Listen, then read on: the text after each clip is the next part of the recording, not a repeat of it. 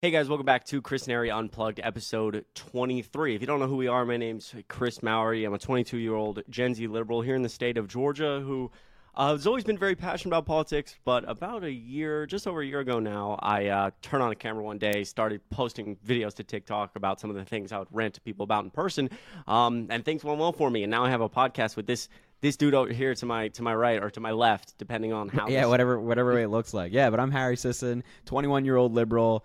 Similar story. Although I started in 2020 trying to help Biden get elected, and now we're continuing into 2024 trying to get Biden reelected. So we're continuing the train and hoping to make a difference here. But I just want to say quickly, Chris is now 22, man. Happy late birthday for the people who, you know. I appreciate that so much, brother. I'm now 22. January 28th was the day. It was a good day. Nothing's different. Still feel the same. You know, after 21, I feel like, you know, things just kind of there. You know, there's nothing really. It's not like I'm gonna be able to like legally do anything. I'm fully an adult. Right. You know, you're 18. You're like, okay, now I'm an adult, but I'm waiting to drink. Now I'm 22. It's just same old. I'm just kind of scared that I'm getting toward the threes, brother. One day I'm gonna look up and be 30 years old. Is that not freaky? It is a little scary. Yeah, I think like 25 you can rent a car, right? Isn't there like isn't 25? Yeah. Most places have like a cap. You can only rent a car at 25. Some places have like, I think New York is actually one of them. And the only reason I know this is because I'm such a nerd. But I think there's certain laws now that like actually require some of these places to like give an option for younger people. But what they've done is you get like a young, and take this with a grain of salt, everyone. I do not know how factually correct this is, but I do know that regardless of the laws, blah, blah, blah, there is places that offer to people under 25, but they have a young renter's fee, and it is like absurdly expensive. Like, really? If most people could rent a car for a day for like, I don't know, like $70 a day, if you're like a young renter, you're paying like $180 a day. Like, it's absurd. I've looked. It's crazy. Wow.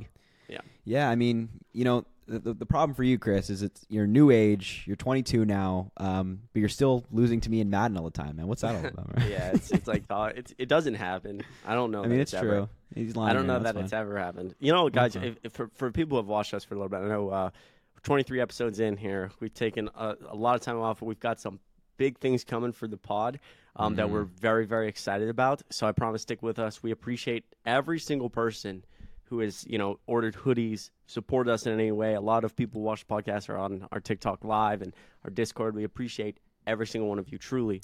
That's right. But what I was going to say was, if you don't know, if you've been here for a while, Harry is legitimately one of the most competitive people I've ever met. And not in a bad, toxic way at all. In a good way, in a really good way. But he is like ridiculously like, if I'm up with this dude at 3 a.m. playing video games and I beat him in COD or Madden, bro, like, this guy is just, it's like, okay, I told this guy to download Call of Duty because I used to be really obsessed with Call of Duty. I was like playing it like very competitively for like money, and I stopped doing that. That was when I was, you know, years ago. And so one day I told Harry, I was like, dude, download the game. We should play together sometime. Like, I never really like played video games. And so we downloaded it, and I think we played like one match together. He had not played COD in a while. And I think it was like really close. I think I won by like 1 kill. We played like Rust Team Deathmatch. I won by like literally 50-49. This guy then proceeded to play like an absurd amount of Call of Duty over the next 2 weeks. Like, I logged on. This guy was like near max level. Like, yeah, I've been grinding. I'm like, brother, what? I've been off the PlayStation for like 6 days. What are you? He's like, yeah, I just had to get good. And everything Harry touches, it's double-edged sword. Everything Harry touches, he has to just get very good at. He's very competitive. He's like, let's play, bro. He's like, let's play. Let's play right now. He's like, I put like 40 hours into this since you last got on. I'm like, dude, have you slept? He's like, nah, just recorded videos all day, and then I hop on at night. I'll stay up till like 4. I gotta get good. I'm like, wow, dude, this guy's gassing me up too much now. Although for the record, I did proceed to beat him a couple times in COD 101. We haven't played in a while. I think it'd be the same result, to be honest. Yeah, you wish. I think we're gonna play tonight though. Yeah. I mean, do you want to put money on it? Anyway, guys, welcome back to the podcast. You're scared. It's okay. I'm not putting. I don't bet. Anyway. All right. Welcome back. We're gonna dive into the stories here. We have some two interesting stories. Of course, you know the drill now. We We haven't gone into the specifics privately on either story. We're kind of like hoping to learn with you guys about these stories. So, Chris, where would you like to start? Would you like to start with mine or yours this evening? Morning, why don't you start with yours, man? Let's hear All right, it. well, Let's hear what you sounds got. good. Let's hear what you got. Yeah, so you know what we're talking about today? We're talking about immigration. You know, you're seeing in the news, you're seeing the Republicans talk about it, all this stuff. And I'm sure you've seen recently that there's been a bipartisan deal between Democrats and Republicans in the Senate, negotiated for immigration, aid to Ukraine, aid to Israel, aid to Taiwan, a bunch of things. But the border provisions are kind of what everybody's eyes are on right now. We've been talking about it. We've been kind of flirting with the bill a little bit. But now we have the specifics. So we're going to go over the specifics of this bill. Whoa. We have the specifics since when, brother? Tonight. Literally, so we're filming this on Sunday, February 4th. So when you're watching this, it'll be less than 24 hours since it was released, but we have the specifics now. Dude, we're going to go over it. That's crazy that you odd that, because I've had like a slow day, like kind of been laying. I did not see that the specifics came out. So yeah, dude. It's like I'm really going to learn pages. Oh, wow. Okay, I'm really going to learn with you. Wow. Let's see. Yeah, we're all learning together here. But the major context about this bill is that Biden has said we need major border reform. Senate Democrats have said that. Senate Republicans have said that. House Democrats have said that. And they're all willing to come to the table and negotiate on this bill, which is negotiated between Democrats and Republicans in the Senate. But MAGA Republicans won't vote for it. We actually, matter of fact, Steve Scalise, the guy that brings bills to votes in the House, just said tonight that it's not going to get a vote because, Republicans don't care about the border. Anyway, so I'm going to share my screen. And if you're on YouTube, you'll be able to see it. You can kind of read with us. And if you're audio, we're, of course, going to read it out to you, and we'll go over it. So this is a thread on Twitter or X. Whatever. That's what I guess crazy people call it. And he put up a big thread about the bill, and it's 9 tweets long. And we'll just go through it. So he starts off by saying, minutes ago, the text of the bipartisan national security funding bill was released. It funds Ukraine, Israel, and humanitarian relief, and it secures our border and reforms our asylum law. He was a co-author, and he went over the key elements. He said, first, which is super important, it'd be easy to keep immigration and border policy as a political cudgel for another 40 years, but politics at its best is about finding bipartisan compromises on the toughest issues, and that's what we've done here, which, Chris, is especially something we've seen in the Biden presidency, finding bipartisan solutions, and then the Republicans, for the most part, they stay out of it. They're not interested in reaching across the aisle. This is accurate. I tell people all the time, it's not only impressive that Biden has passed just physically so much policy, but a lot of it has been done on very thin lines with a lot of bipartisan support. So yes, I agree. And really quickly, just to reiterate for the people listening or watching, we love you all, by the way. Who is this Twitter thread from? Sorry, I actually might not have said it. It's Senator Chris Murphy. He's from Connecticut, Democrat, was a co-author of this bill, specifically the immigration parts of the bill. Okay, perfect. Just wanted sorry, to read it. No, it's totally cool. It's totally cool. Might have blew past that. But anyway, now we get into the exact specifics. He says, first and foremost, a quicker, fairer asylum process. No more 10 years of waiting. Claims process in a non-detained, non-adversarial way in 6 months. 6 months. You'll see, with a lot of people who seek asylum, will take very, very long time. So if this can happen, that'd be fantastic. He also says a slightly higher asylum screening standard at the border, which, of course, that's perfectly fine. We like making sure that anybody that's seeking asylum has a proper claim and is not just somebody who's trying to abuse the system. And then also, no more waiting for work permits. This is super, super important. Most asylum seekers can get work immediately. And, if Republicans are against this, it'll be quite interesting because they're always saying, no, we have no problem with people coming in and working, legally and stuff like that. This would allow that to happen. So if they're opposed to this, you'll see that they don't actually care. Fascinating. This is already very Do you mind if I butt in already for a second? Yeah, no, please, please. So going back a second and what you just read, so asylum process that's 6 months. Have we seen? I know this literally just came out, but I'm very curious how specifically that's written to just get that done. That seems like a pretty aggressive, what's the word? Ambitious. Ambitious. Thank you. Yeah. Well, I think so. Obviously, I haven't read the entire bill; it's over 300 pages. But from my understanding, this comes from a lot of funding the immigration judges and the immigration legal system to process these claims quicker. And that's why there's such a backlog, because the immigration courts just simply cannot withhold the amount of cases. They can't get through them fast enough. So we need more judges and funding more, and I think that's kind of what they're talking about here. Interesting. Okay. It speeds it up. Great. All right. Yeah. Continue. Super good, right? So awesome. Yeah. And then number 4, a brand new right to legal representation for all immigrants, which is insane. Like the fact that this is not already a thing is kind of crazy. But as Chris Murphy says, remember when Trump denied lawyers to victims of the Muslim ban? Never again. And the first ever government paid for lawyers for young unaccompanied minors, a long-standing injustice rightened. I mean, the fact that, like, you know, we have due process in the country and everybody has a right to due process. And the fact that, like, people have been denied lawyers for representation, basically like almost making their deportation certain is kind of crazy to me. I don't know. Yeah, dude, that is fantastic. Wow. I feel like I'm already like, you know, I think for people who just, this may not matter that much, but, you know, me personally, regardless of what I do on social media or when I talk to people online or TikTok, like as a voter personally here in Georgia, everybody's got, obviously, there's so much polling about, you know, what are your top issues? What are your top 5 issues or top 10 issues as a voter? And everyone's top issues are different. It just says like a person growing up who was very passionate, became very passionate about politics around 16 and is now 22. This is often a conversation in America, but obviously, especially now, this is not an issue that as a personal voter I've ever been particularly like concerned about the border as a whole. It's like I probably could name 6 or 7 other issues that like are more important to me.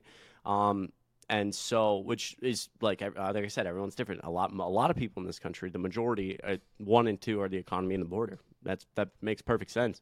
But in terms of my actual like understanding on a lot of border issues is not as well founded as a lot of the other issues I'm very passionate about. So I'm already like this is going to be really fascinating going forward, and I would like to hear about, because I already know, like you said, Republicans due to Trump's call, they're going to bow to him and say, and just not, they're not going to let anything pass because they don't want to give Biden a quote unquote win in an election year, which is just playing politics.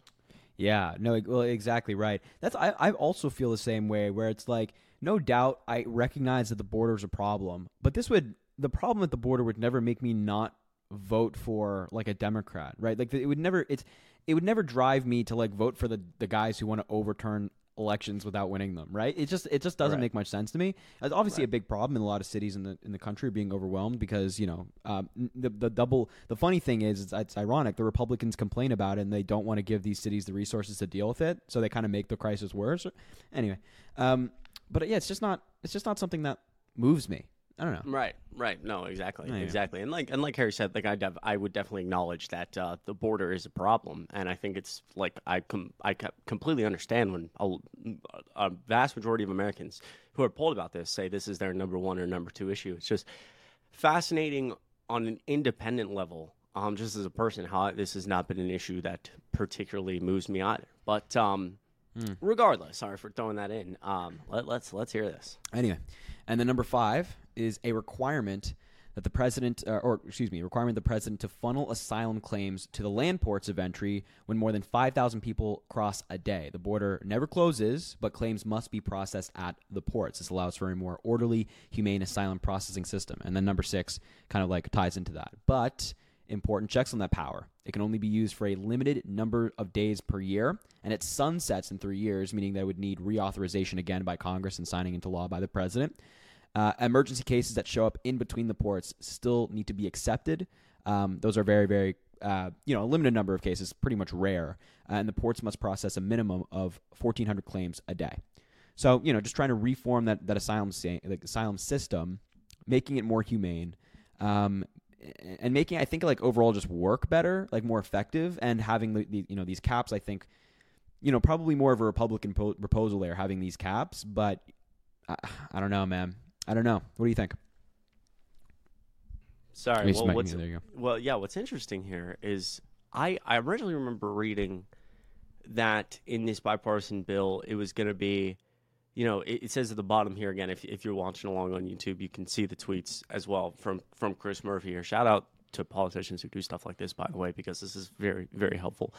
But the border never closes, but claims must be processed at the ports. And like I remember originally, I think the start of this bill was going to be at 5,000. Well, there's a debate, but it was at 5,000 or 7,500, or even up to 10. That at a certain point it would just close. The border would just automatically close. Essentially, the Biden administration would actually be legally required to close the border, and then I guess that didn't happen, which is fascinating. But this also, seems like a more orderly system.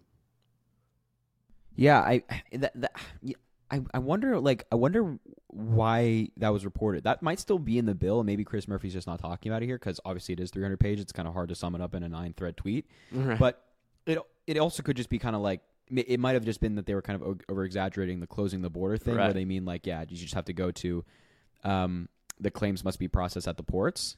Right. But I don't know. I mean, I think it seems like a very good start to me. It seems like a very good start. No, I agree. That's pretty much my thoughts. It seems like a good start. So anyway, number 7, which I think I read about this. This is before we did the podcast. I think this is super cool. He says, you can't reduce arrivals at the border without allowing for more legal immigration. So more visas, 50,000 extra employment and family reunification visas each year for the next 5 years, and a brand new visa category to allow non-citizens to visit family in the U.S. I think that's pretty cool. Let's go. More workers. Yeah, that's great. That's fantastic. Family and allowing people to come and legally visit family and things like that. And of course, more workers in the United States is a great thing. Yeah. And genuinely, if any Republicans saying like, no, we don't need more workers, then I don't know what to tell them. Immigration's good for GDP. It's good for the economy, and this would be great. More work visas, getting people here legally, hopefully reducing the time that it takes for people to get visas. Fantastic. I agree 100%. That is really cool. I like that. Yeah. Anyway, number 8, and there's only like a couple more. Number 8, a clarification of how humanitarian parole is used at the land borders, but no changes to the president's ability to bring in vetted, sponsored migrants through the program known as CNHV, Cuba, Nicaragua, Haiti, and Venezuelan parole. And humanitarian parole is the system that President Biden kind of utilized to allow for people to come in legally and work for a year or two. It does allow for them to apply for like asylum after that year or two, depending on how long they stay. But this is really good. I mean, a clarification is great because a lot of Republicans are trying to hinder his ability to use humanitarian parole, which again would vet people, bring in people legally, which I don't know why they're opposed to that. That's what they're constantly screaming about. But this is good. This is another good thing, I think. This is good. Yeah, this is great. I agree. Yeah, and then I think this is like the last final thing, and then he says one more thing. And number 9, a new pathway to citizenship for Afghan parolees, the Afghan Adjustment Act, and the children of H-1B holders. These kids are often currently subject to deportation when they become 21, which obviously is crazy. I don't know, man. It's kind of like in line with like DACA, like the dreamers and folks who come here when they're kids, and then Republicans are like, oh well, yeah, this is all you know, but we're gonna deport you. It makes no sense. Right. And then he just finishes up with the bill helps fix the border and reform our broken asylum system, but it doesn't deviate from our nation's core values. We are a nation that rescues people from terror and violence. We are a nation that is stronger because of our tradition of immigration. Period. Stop. Wow. Great. What do you think, man?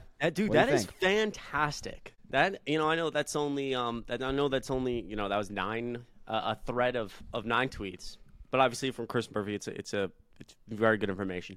That's really fascinating, especially since I did not see that got released. So, excuse me. My question becomes, what? And I know, like I think, and for people, who are listening right now, essentially what I tell, I had an 18-year-old come into my TikTok live, and I think that's pretty surprising. I don't know about your end when you do TikTok lives, but most of my people who come up who like request are 45 and up. I rarely have like Gen Zers or people young request. So when this 18-year-old came up, I was like really interested to talk to him. And he's in Texas, and he's like comes from like a very small town, plays D1 football now at TCU.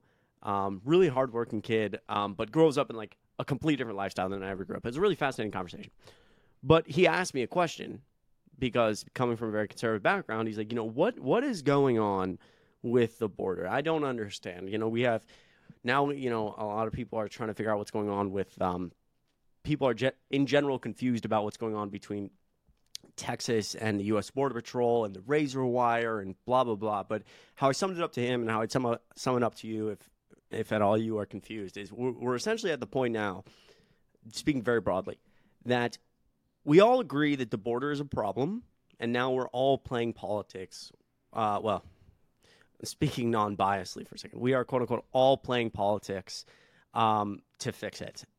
A lot of us would argue that Republicans are mainly the ones playing politics to fix it, but we all agree it's an issue, and now our system is trying to figure out how to fix it while, Republicans play politics. And the reason I bring this up is because, Biden has introduced multiple bills, or Democrats have introduced multiple bills to Congress throughout Biden's presidency to try to address the border.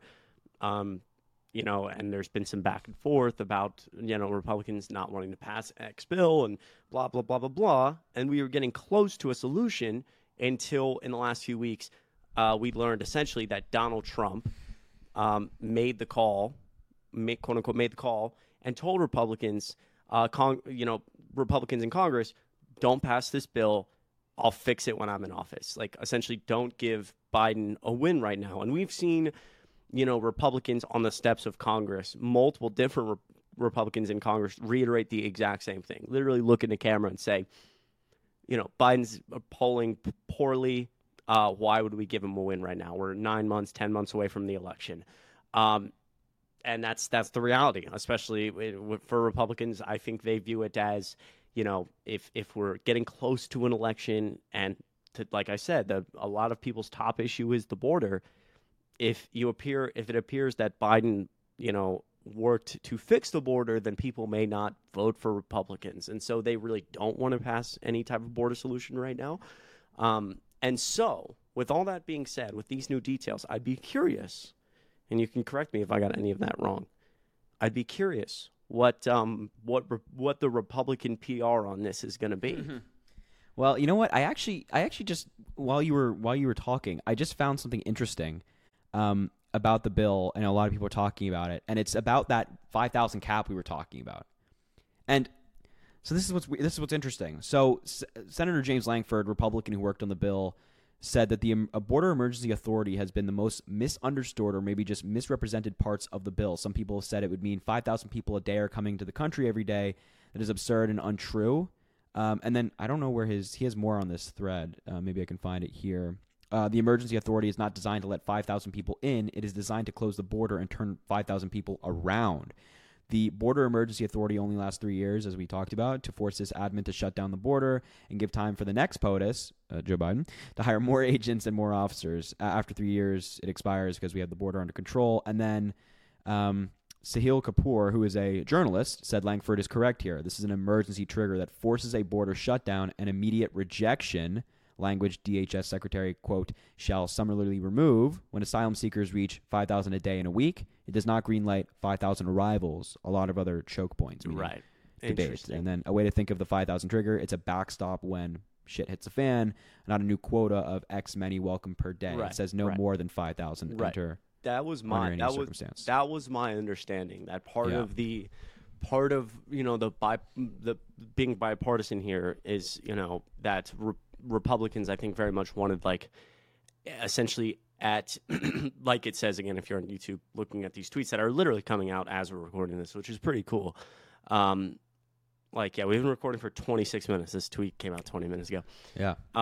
But yeah, this is an emergency trigger that forces a border shutdown. So essentially, like, the Biden, for all intents and purposes, the Biden administration would be forced to shut down the border at 5, like, as soon as you cross that threshold, which I think was very much pushed for by Republicans. Yeah, it says mandatory activation. The Secretary shall activate the Border Emergency Authority if during a period of 7 consecutive calendar days there's an average of 5,000 or more aliens. Not a fan of the word aliens. I understand it's used for a legal purpose. It's how it's used in the law. But anyway, just for the people listening, who are encountered each day or on any one calendar day, a combined total of 8,500 or more encounter. Interesting. Right. Okay. Yeah, I mean, a lot of details still coming out. As Chris said, it's in real time, legitimately, literally in real time, which is really super cool. I'm glad we started recording now.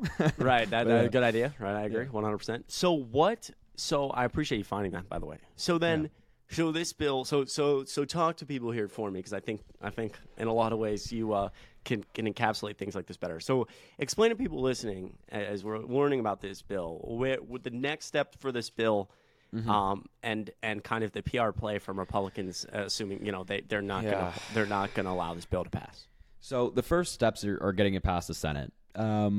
They were talking about a vote next week, which would be, I guess, this upcoming week of between like the 5th to the 9th, whatever it might be, 5th or the 5th, or the 5th to the 10th. And they have to get 60 votes. You have to get 60 votes to overcome the filibuster. And it might be the case that there are 60 votes. I'm sure that we have senators like Langford, like Romney, who might be interested in a bill like this. McConnell, who worked on the bill, surprisingly. You might actually get 60 votes in the Senate, but the problem is in the House. They've already said that they're not going to give it a vote. So this bill might just be dead. It like, we're reading it seems really interesting, and it seems like it would do a lot to address some obvious problems that are happening at the border right now. I'm especially a fan of like the funding the more judges. But I guess MAGA Republicans are just going to kill it on arrival. Then what's their PR? Well, there is none. They're already trying to spin this. They already have actually, let me see if I can pull this up. Steve Scalise. That's what I was also curious if you could pull up about the ongoing as we record. Here it is. Steve, this was like 58 minutes ago. So like 20 minutes before we started filming. Steve Scalise, the guy who makes votes happen, said, "Let me be clear, the Senate border bill will not, in all caps, NOT, receive a vote in the House. Here's what the people pushing this, quote, deal aren't telling you. It accepts 5,000 illegal immigrants a day and gives automatic work permits to asylum recipients, a magnet for more illegal immigration." Now, we just discovered that that's not true. Right. So literally, this is actually really fascinating if you are listening to this. And this is like, I think this is I love how real time this is. This is a perfect example. And again, I think from like, Harry is very much like Harry and I bounce off each other in different ways, but I'm always fascinated about the PR perspective of politics because it's very fascinating to me. But literally real time, as Harry and I scream all the time on social media about the Republican playbook is a wave of just lying to the American people over and over and over again. And specifically, we saw it with the MAGA and the Trump administration. A lot of presidential historians pointed out he lied more than any president, maybe more than any president ever in U.S. history. And it's just a literal, I call it a wave of propaganda. And the idea here is that, like we've never seen before in the modern era of media, when if you push 20 plus lies a day, eventually like media that would normally be able to fact check you and call you out, essentially it can't. Some things get through the American people. Some things work. And we're literally seeing in real time here. As 20 minutes ago, we got the text. Harry and I see the text real time, explaining very, very clearly that this bill is not the stop for the bill at 5,000 people. It's not accepting 5,000 people into the border. It is essentially closing the border and turning 5,000 people away.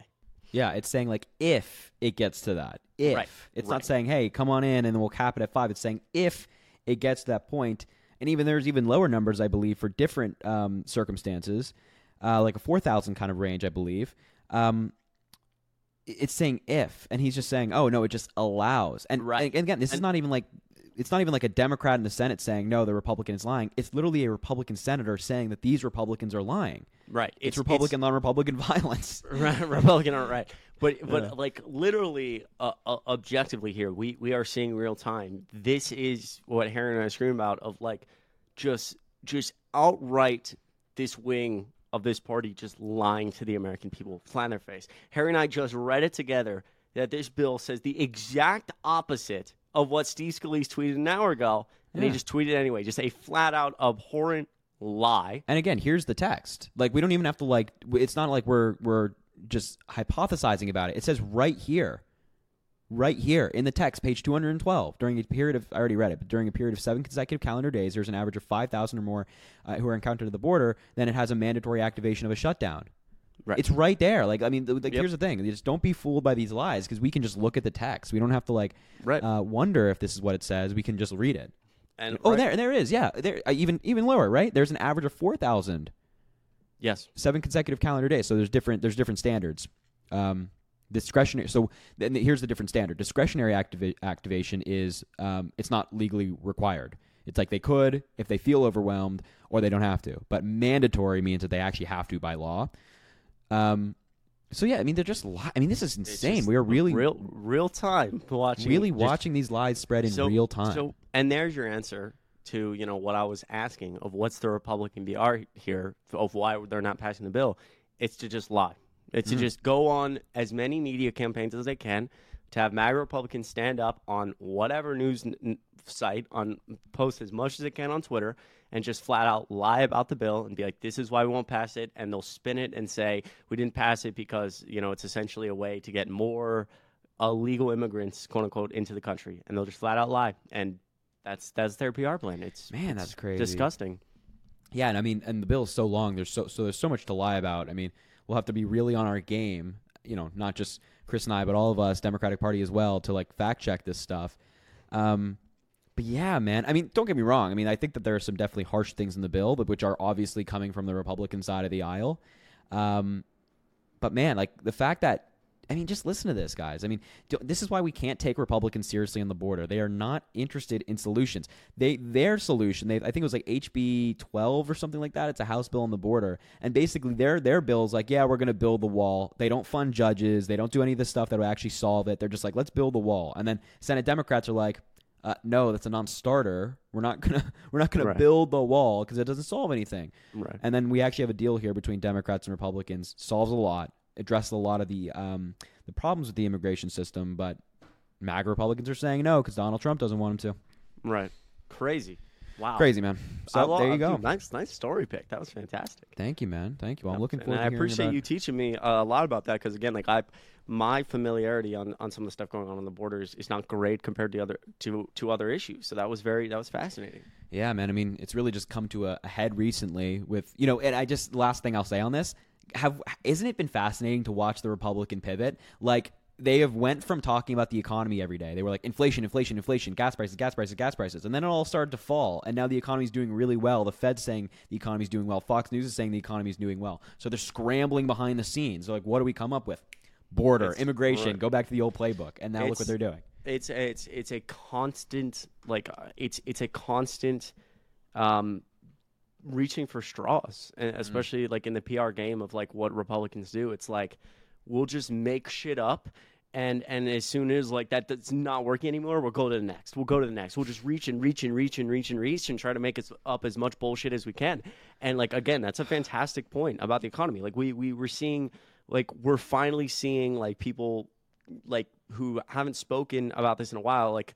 And I think it's easier for us to see because being on social media all day, but there's clearly people now who are feeling less pain from the economy. There's more, half of states have gas prices under $3. There's more money in your account. Inflation is, still sub 4%. We saw last month in the January jobs report, 350,000 jobs added to the U.S. economy. That's doubling expectation. The labor market's still on fire, while inflation is still under control enough that the Fed's not going to raise rates.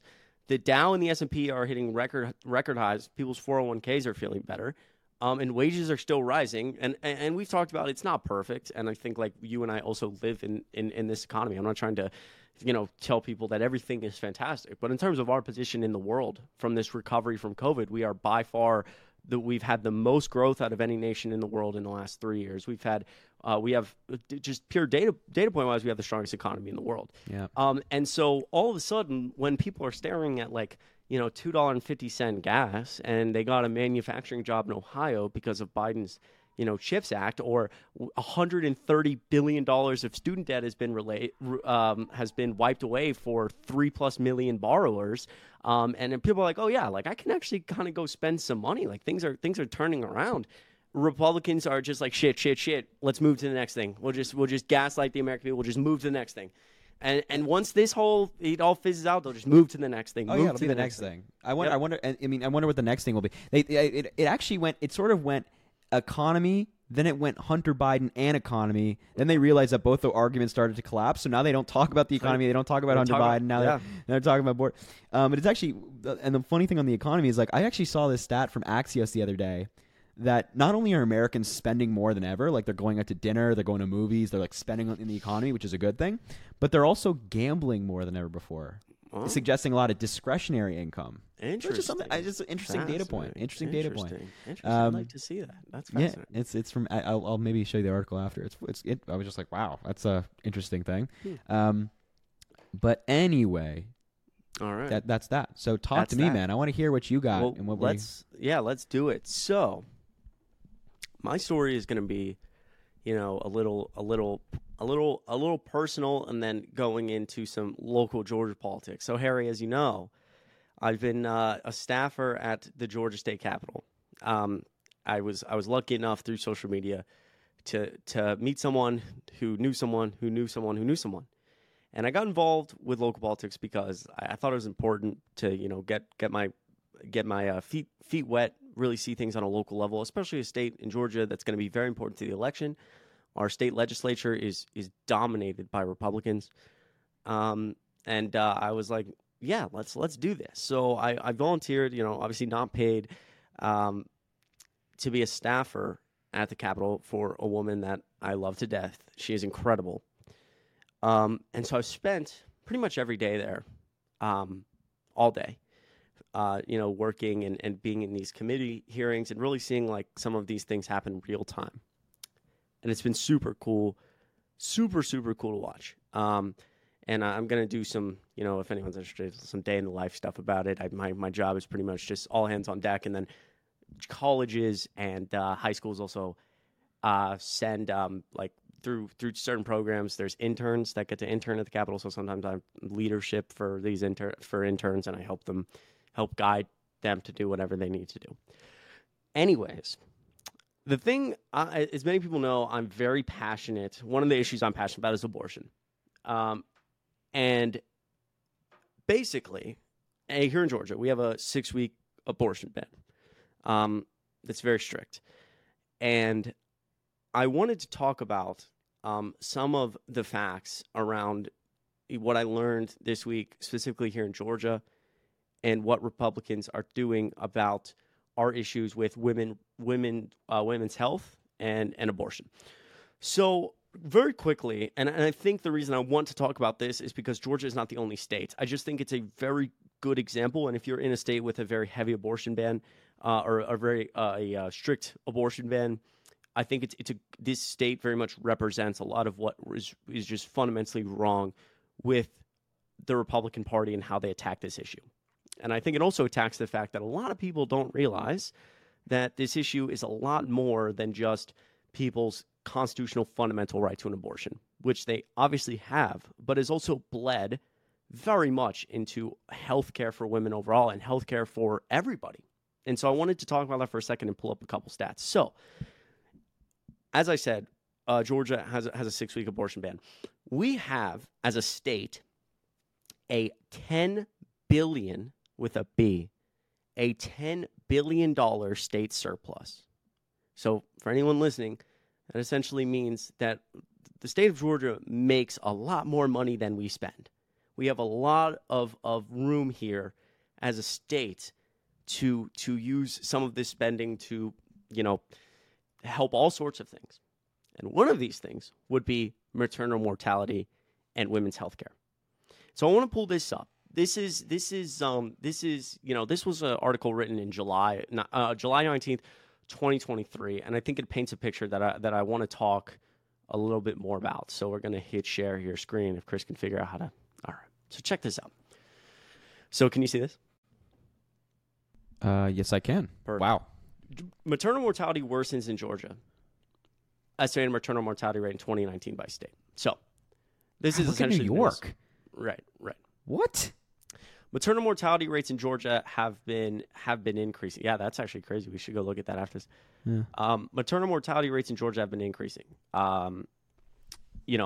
Essentially between the Georgia Department of Public Health's latest maternal mortality report found 30.2 pregnancy-related deaths per 100,000 live births between 2018 and 2020. That's up from 25.1 deaths between 2015 and 2017, and 25.9 deaths from 2012 to 2014. And diving into a couple of these statistics, I'm going to talk before I scroll down. The United States ranks almost dead last in terms of developed nations in maternal mortality, where I believe we're 55th in the world, which is disastrous. And here in Georgia, we have one of the country's worst maternal mortality rates, especially for women of color.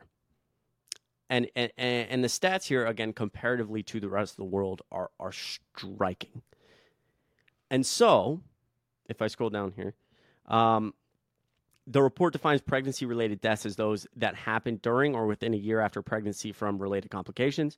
By the numbers, more than half of pregnancy-related deaths were among black women, 34% were among white women, 7% among Hispanic women. 60% of patients were insured by Medicaid when delivering their babies. When it comes to the racial disparity, the report notes obesity at least probably contributed to 42% of deaths. Mental health issues factored in 18%, and 13% were related to substance abuse. Of note, 89% of the deaths could have been prevented. The report notes, I want you to sit on that for a second, 89%. The top causes of deaths were hemorrhage, cardiovascular issues, coronary issues, etc. And this is just kind of a very big picture of some of what was found in this. Now, the big picture. Nationwide maternal mortality rates have more than doubled between 1999 and 2019, with states in the Midwest, Great Plains, and South accounting for significant increases. So, talking about this again for a second, when you talk about when you talk about getting overturning Roe v. Wade, and a lot of states have now, especially in the South, have very, very, very strict abortion laws. This has had a direct cause, and I know this article was written in July of 2023, but we're seeing like a very, very up-to-date data showing that in a state like Georgia, we're seeing significantly already. We were already one of the nation's worst states for maternal mortality, and we're seeing it get significantly worse after Roe v. Wade was overturned. And a lot of this is because of, again, things that Republicans or people in general don't seem to want to think about in terms of women's health care. So, for example, here in Georgia, the average drive to an OBGYN is over an hour.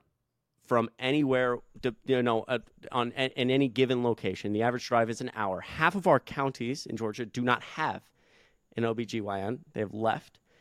In terms of our actual, in terms of women's actual ability to get information that may save them from or help them health-wise, to be able to get help from anything relating to healthcare and pregnancy healthcare, we essentially, a lot of doctors have talked openly in this state about how they essentially will just deny women a lot of that information because they're scared about the criminal repercussions.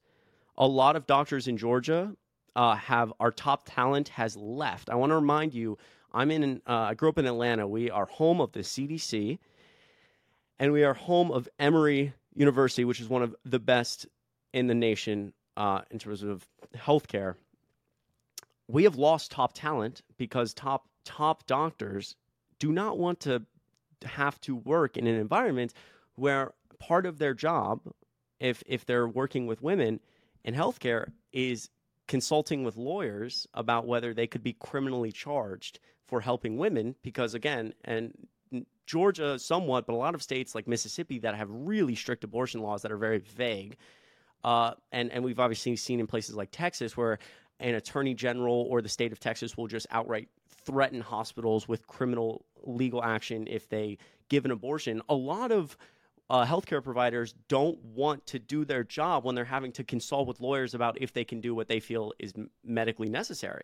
And so actually here in Georgia, we've seen health outcomes for all of Georgians, men and women, go down after Roe v. Wade because we lost doctors. Top doctors left because they don't want to be here in a state that is, that doesn't allow them to do their job. And I saw, and all this to say, I heard a very powerful story from a woman at a reproductive freedom event. The Georgia Democrats have introduced the Reproductive Freedom Act, or they want to introduce a Reproductive Freedom Act. Republicans are not allowing them to get a hearing on the House floor.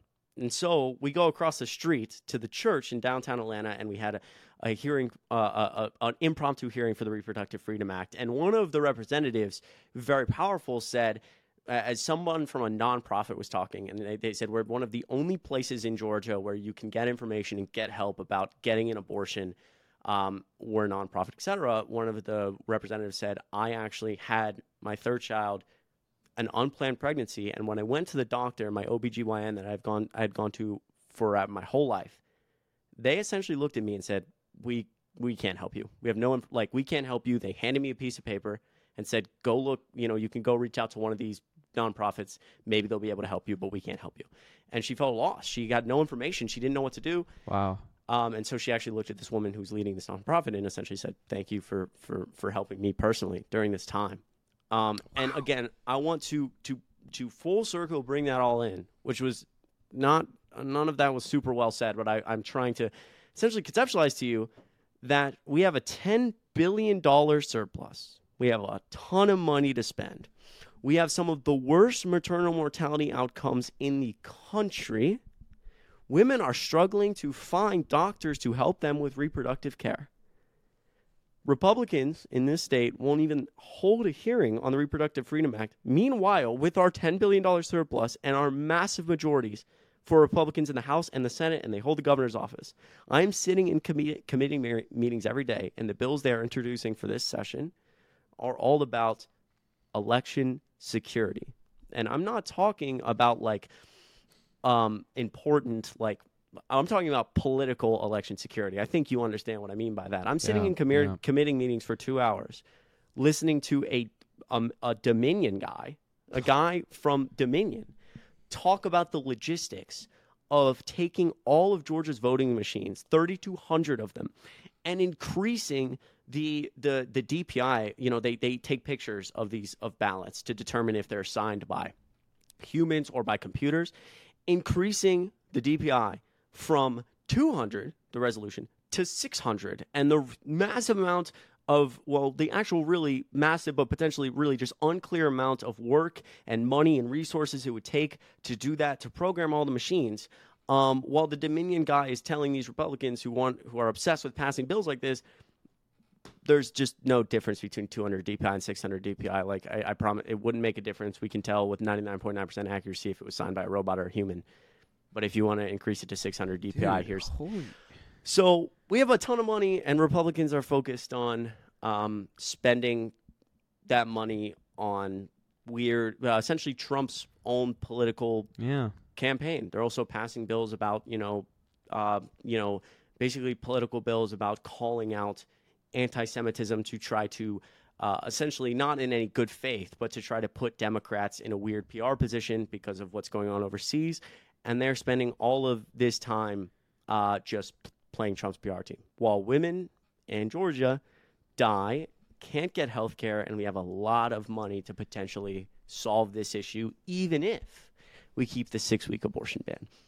That was not super well planned out, and that was not super well said. No. But I think you get the gist. I definitely do, dude. That's insane. I was just kind of letting you go because, man, that's a lot of very valuable information. But one of my thinking is, I wonder what the long-term repercussions are going to be of these OBGYNs and doctors fleeing. For example, you were saying how the average drive to an OBGYN in the state of Georgia from any given place is an hour.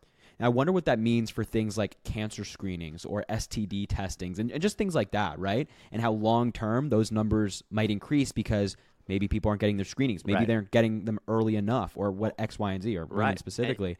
Right.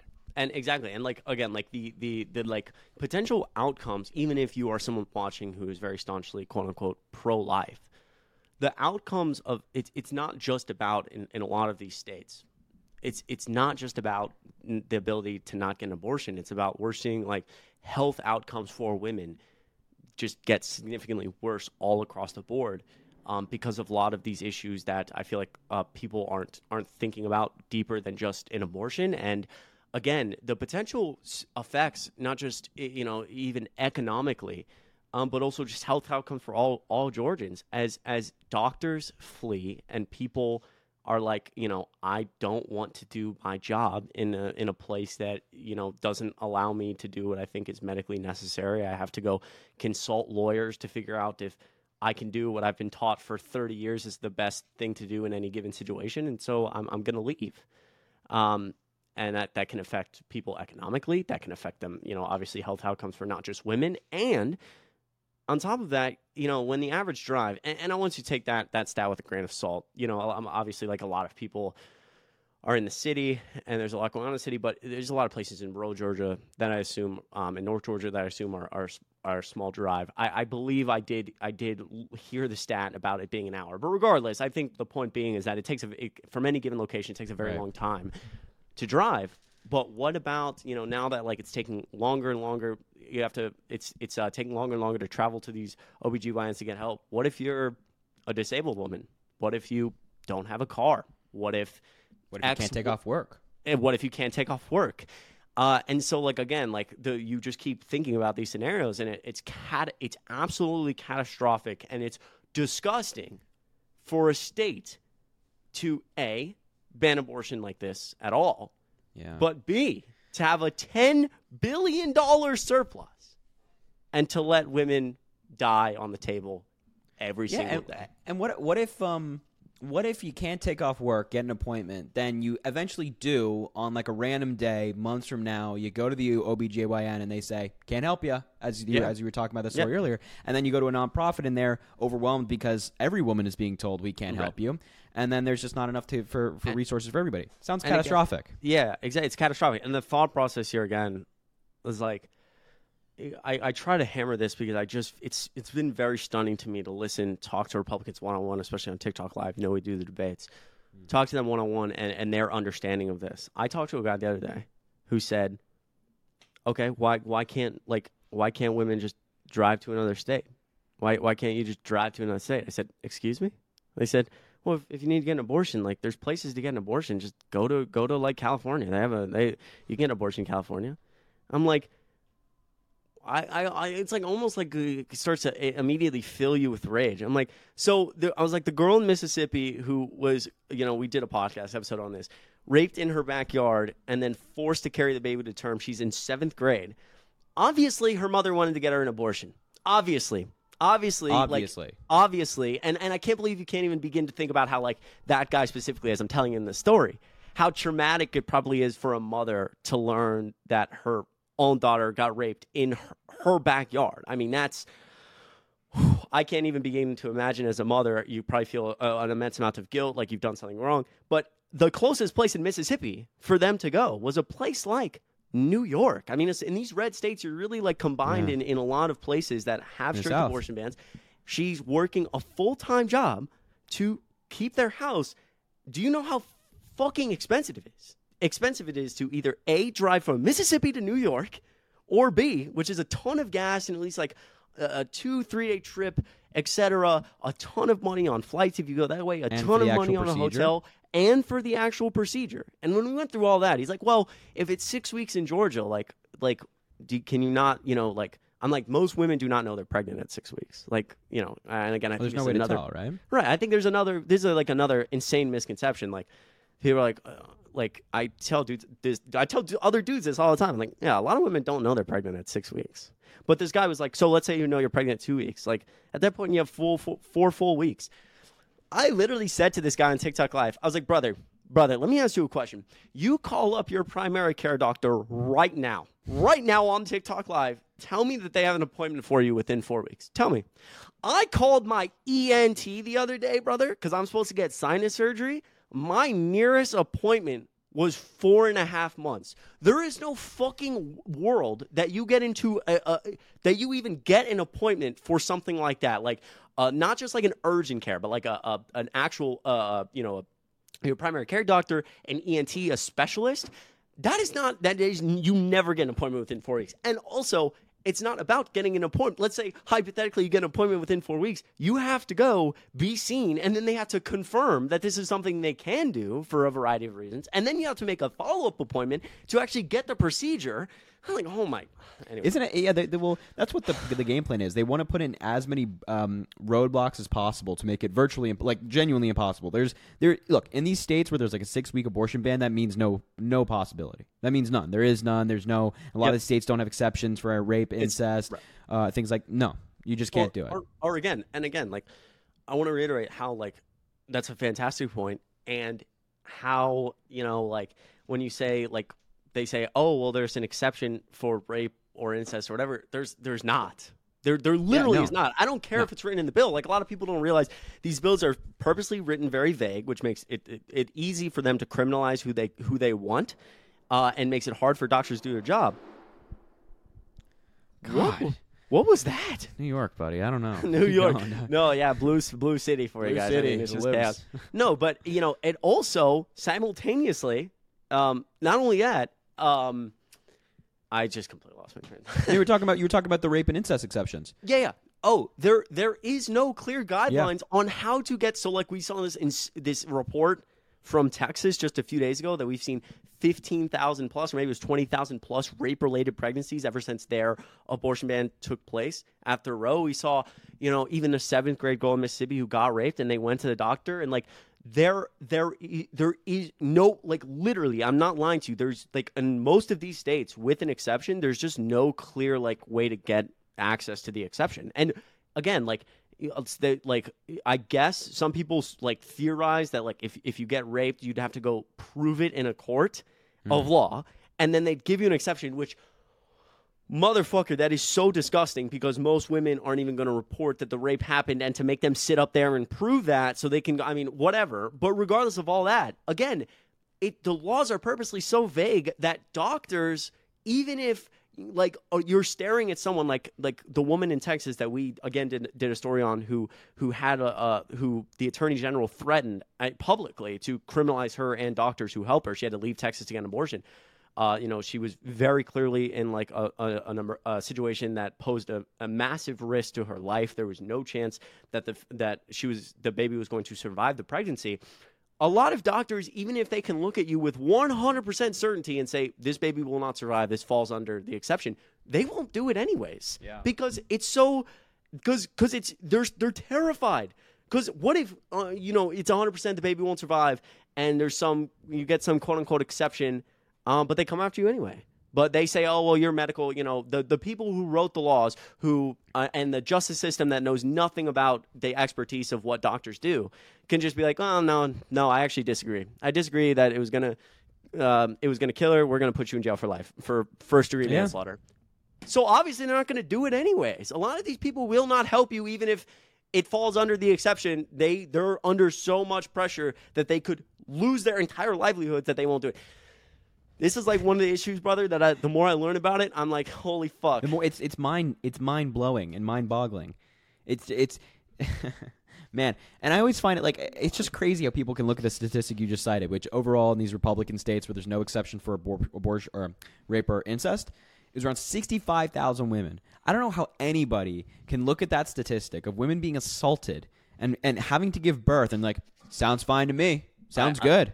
Get the fuck out of my face. I mean, go fuck yourselves. And I mean that, and I'm saying it. I'm saying it live. Go fuck yourselves. I agree. I think, like, and again, I've tried to talk, like, extensively before we end off here. Like, I'm someone in my personal life who, like, growing up as a straight white male, all the way through high school, all the way at the beginning of college, like, I never thought about the fact, and I'll just outright admit this, and if I'm talking to a dude out there, I want you to hear me. Like, I never thought about in my daily life that being raped or being assaulted for women specifically, and obviously men as well, but talking about women for a second, was so common. You think it's so rare, but it's extremely common.